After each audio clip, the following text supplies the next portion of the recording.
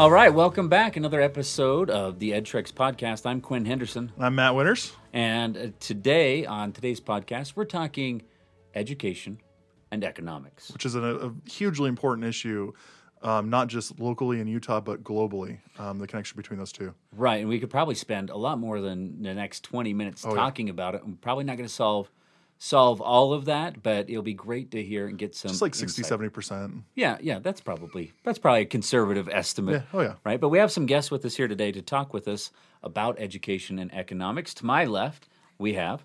I'm Bridgette Barrows, and I am Special Education Director at Pacific Heritage Academy. I have been working with kids for the past 17 years, and I'm also affiliated with Hope Street Group. I'm a Utah Fellow, and I'm happy to be here today. Great to have you. Wonderful. And to my right, we have... Stephen Phelps. I'm a math teacher, high school math teacher. Also a Hope Street Group Fellow, and self-described educational rebel. I like that. Yeah, that's nice. Good. We need more of those. That's true. Right? So let's start off. We can go a lot of different directions with economics and education, but I want to start with, I think this is a deeply personal question to start off with, which is, what is your personal standpoint?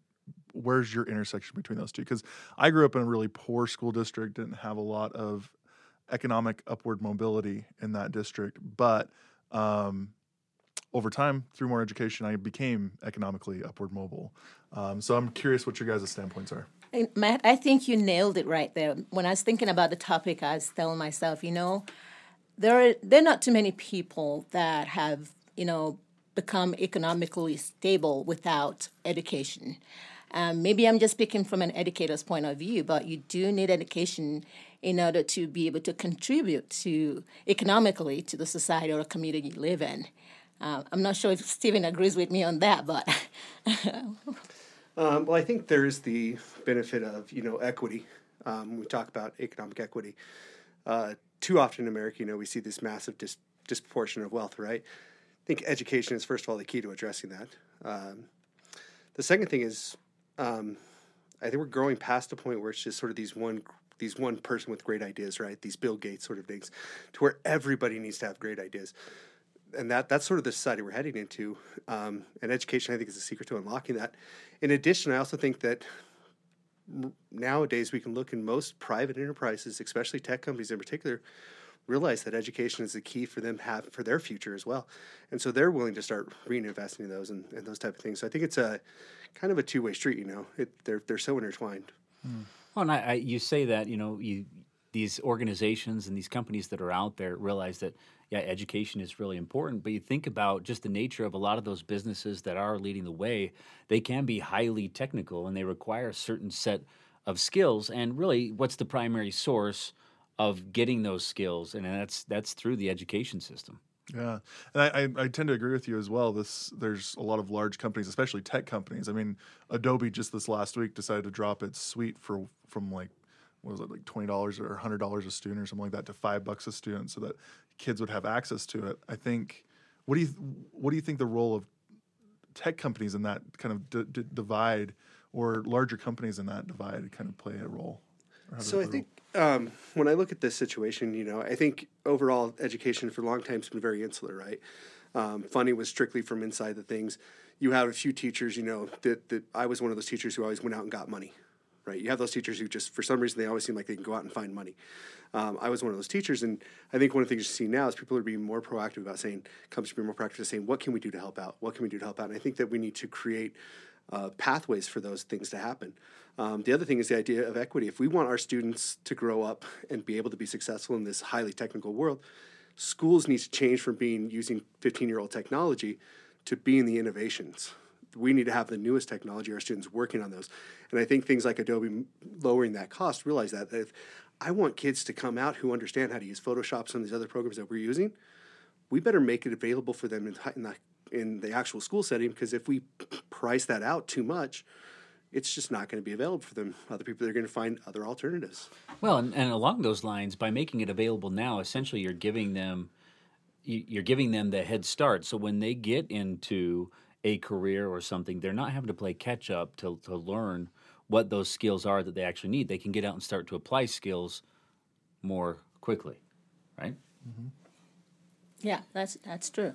I was thinking as Stephen was talking, when we think about the relationship between education and economics, you can look at it one way as the labor based side of that connection, or the knowledge based side of that connection. I think that knowledge base we're talking about was the technical. No, I'm sorry, the technology and all the things that we need to have in order to make that progress for our youth coming up. So, but we also look at a labor-based part of that relationship, and realize that with that education that we're all talking about, making it available for our students, open up that pathway for them to make more money. So I was just thinking about, as he was talking, I don't know if any one of you have anything to say based off of that. Well, and I think you're onto something there. It's kind of spending a lot of time on Twitter and looking at things like ISTE and different technology-based educational discussions. They tend to think that this idea of, if tech companies provide the tool for free to students, they'll be prepared to use the tool in a job. So therefore, if we lower the costs, give it to them for free, it's going to help them in the future. Do you guys actually think that works, or are you seeing that work in your day-to-day life as a teacher? I think there's a disconnect there. It's something that I've noticed in a lot of technologies. Tech companies in particular are really great at offering lots of stuff, but they're offering it to students, and then they're forgetting about the fact that you have a group of teachers who may or may not be tech savvy. So if you're offering a bunch of stuff to teachers and they're not ready for it, the fact is it just falls flat on the floor. You can give them the greatest technology in the world, but if we're not training teachers to be ready for that's one of the big disconnects I think we see is, I fundamentally don't believe that education technology in particular has really lived up to where it promised us, 10, 15 years ago. And if we're going to, the oncoming changes in the economy and the workforce that need to be requires a very different skill set than it does nowadays even. I don't think it's about teaching a very specific skill. I think it's about teaching adaptability and the ability to learn new material and change and grow, because I think that's where our students today are going to be, and they're not going to be in a job where they do the same thing for 30 years anymore. Technology is going to revolutionize that job. Every 10 to 15 years, that job is going to be really different than it was 10 to 15 years before, and you have to stay up in time, so that education is the same way. So.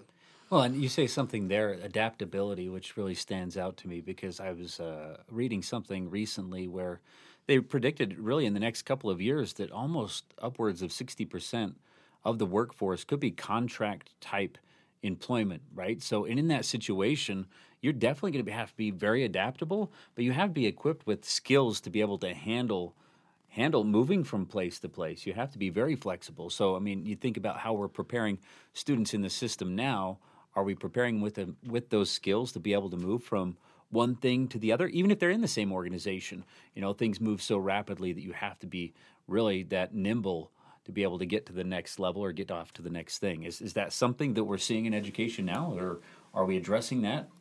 I don't think we're fully addressing that. That's a good point, Cohen, because that's education part of it. You have to, in order to teach a person, I guess that I believe that's education. So educating them to be ready for those tools we're talking about is huge. So I don't think we're quite there yet. So that will be something that we need to, probably take a good look at and work at it, because I don't believe we're there yet. Yeah. And I'm going to go back even to something you were saying, Steve. You're saying something about, technology companies, they provide this technology, but the thing that they're missing is that the teachers aren't really ready for that technology and integrating it into the classroom.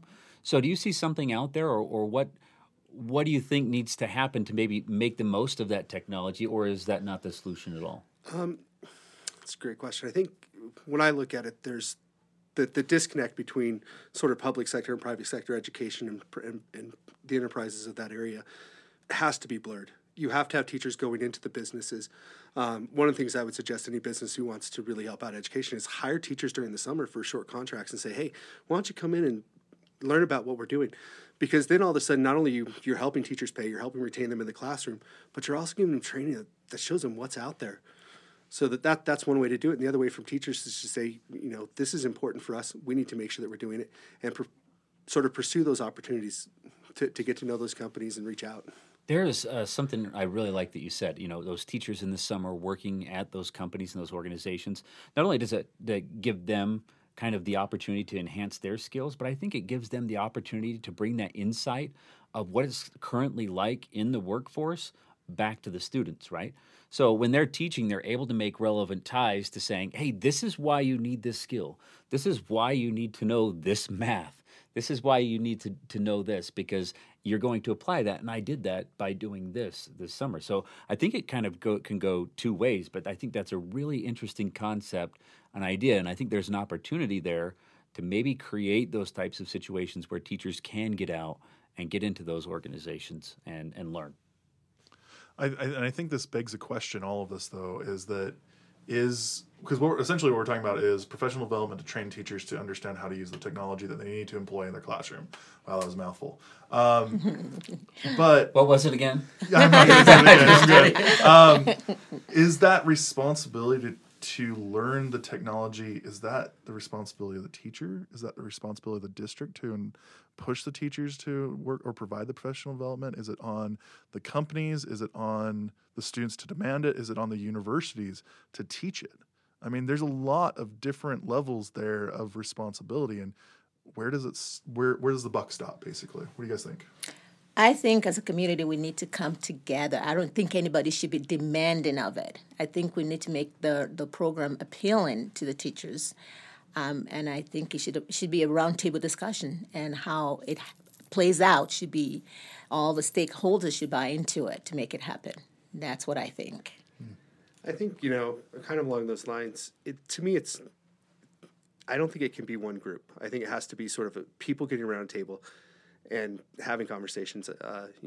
Part of that is setting up is through, the governor's office or legislators, those type of people, setting up opportunities that encourage it, not just say, hey, we want to do this, but actually setting up encouraging opportunities that would help teachers get out there. That's one way to do it. I think it's really hard when we look at the future to know how we're preparing our students if we don't, because, the future, we don't know what it's going to look like right now. We know it's going to be utterly different than it is currently. So how do I prepare a kid who's in sixth grade who may not be in the workforce for another 15 years? How do I prepare that kid for what his future is going to be like at that point in time? It may not be such a standard like, well, he has to know how to do this or he has to know how to do this. Maybe it's more he needs to know how to learn how to sort of have these skills. I think it's about changing sort of our focus from this idea of just a simple concept based, like instructional, like I need my kids to know this in mathematics, right? To I need my kids not only to know this in mathematics, but I need to look at their habits as a human being and what they're doing that's actually making them successful, and focus on those sort of things. That sort of growth mindset idea is part of it. But it can't just be on one person. It does have to be, sort of a guiding committee saying, look, this is important. Yeah, it's basically sitting at that table and going, what can I do? What can I do in my role, where I'm at? What can I affect? And just what can I do? And if everybody's at the table saying, what can I do? Then I think you can start to have that impact, and that's where you start to come together, right? Yeah. So I think, too, if you're talking about economics, right, and those organizations out there that they know they need a strong workforce coming into it, it reminds me of an experience I had probably in the last year. But Google was here with a project working on it, and the question came up, basically, why? Why are they doing this? Why are they here? Why do they want to explore this type of project with us? What's in it for them? And that was basically my answer to the person asking that question was, well, they know they need to invest in these kids now because those will be future Google employees. And if they can invest in ways that they know have been successful for them as an organization and where they're going, then they're definitely going to get better quality candidates and better quality people and be able to further what they're trying to accomplish. And so I think there are some organizations out there that do see the big picture of investing in education, but like Steve mentioned, is how do you do that? And how do you do it effectively without cutting out an important stakeholder, especially the teacher? Well, two things on that. One, I have to say it's not just they're going to be the employer, but these are their users. Right, I mean, exactly. Even in school, they're the users. I mean, our district or Weaver School District uses Google all the time. I'm sure a lot of other districts do as well. So they got to think about that too. Are they going to be effective users? But then secondarily, this whole conversation begs the question: is Utah doing this? Is it preparing students? Is it preparing teachers to fulfill these needs? And I'm wondering what your guys' thoughts are on that. I think that's a work in progress. I'm not sure how Utah stands compared to the rest of the nation. It's easy to criticize yourself when you're living in it, But I'm sure I have to say something about the governor and how interested he's been in education and making things possible for education as a state. So that's impressive, and I think it's a huge work in progress, and we have a long ways to go before we can say we're comfortable in where we need to be. Yeah. Before I turn that over to Steve, I just wanted to say I'm sitting here thinking about education for those people out there. Education doesn't have to be a formal type of education. Not every child is going to go to college, and I can tell you that as a special education teacher, there are a lot of other things children and students can do to help them be successful that we call education. It doesn't have to be the formal. Go to high school, go to college. Well, I think Utah, you have to go to high school, but go to college, go to higher institution. I just thought I'll put that out there for our listeners. There's a lot of things that our students can do to help them be successful that we also can call educating children. 100% agreed on that. I mean, Absolutely. Being a classroom educator, that's something that I run across, and I'm sure all of us in a room run across every day. It's, college is great, but so is going to a trade school, so is going into the military, so is, getting on-the-job experience. And I think too many students get into that dualistic thinking of it's either I'm going to go straight into the workforce or I'm going to go to college and get a degree. But seeing both sides of that, because I've been a college educator and a K-12 educator, it doesn't work sometimes for either side of them. Yeah, and I listen to that, and I start to think, and I'm already like thinking of some of the students I have and where they would go or what would be best for them. But what I don't want for them is them to finish their high school career here and think learning is done, right? And so how do I instill in them that learning is constant, and if we continue learning regardless of the source, whether it's college, whether it's on the job, whether it's just personal and professional development, and whatever it is that we do, how do we get them to be that constant and forever learner? Sorry, I'm sorry, Matt. No, you're good. We don't wait till they get to high school to tell them that. We tell them that right from when they start kindergarten. It's an everyday process. We start telling them. We start asking them what they want to be when they grow up. We start talking about. We have that conversation when they're very young and in school. We don't wait till high school where it's too late when they get to high school because they already made a decision what they want to be by then. Yeah, I hope so, right? Yes. Yeah. Yeah. Well, I was just going to add on to that because it goes to what Steve was saying earlier about habit building instead of skill-based learning. Mm-hmm. So maybe you can add on to that, Steve. So I think when we look at education as a whole, if we're talking about student and their growth and how they're going to be prepared for the next sort of idea, the next sort of level of their life, it's really hard to prepare somebody if we really don't know what it's going to take. But we do know it's going to take really high technical skills. We do know sort of these generic sort of skill basis, right? Part of it has to do with blurring the lines. But I think there's in today's society, we're seeing more companies be proactive about how they're interacting with societies as far as like helping to create societal norms, right? I think one of the things we need education companies to do is when they go into a place, or technology companies or any company do, when they go into a place that say, we want to open up this here, don't look for a tax cut. Stop looking for a tax cut. Stop looking for benefits for you and start saying, what are you doing to make sure that my workforce is here? Before I was an educator, I did a bunch of sales. Worked about 10 years in sales in various call centers and stuff like that. Utah was one of the destinations of call centers because we had such a populace of bilingual speakers. So people would come here just for that skill. That's what companies are looking for, is what skill can you provide me? And if that's what we need to have, it may be that, we say, okay, we're going to have highly technical skills. And part of that requires blurring of the lines of saying, well, where does tech fit in? I think mathematics is one area where you can teach coding in conjunction with mathematics, and they both work so beautifully together that it deepens understanding.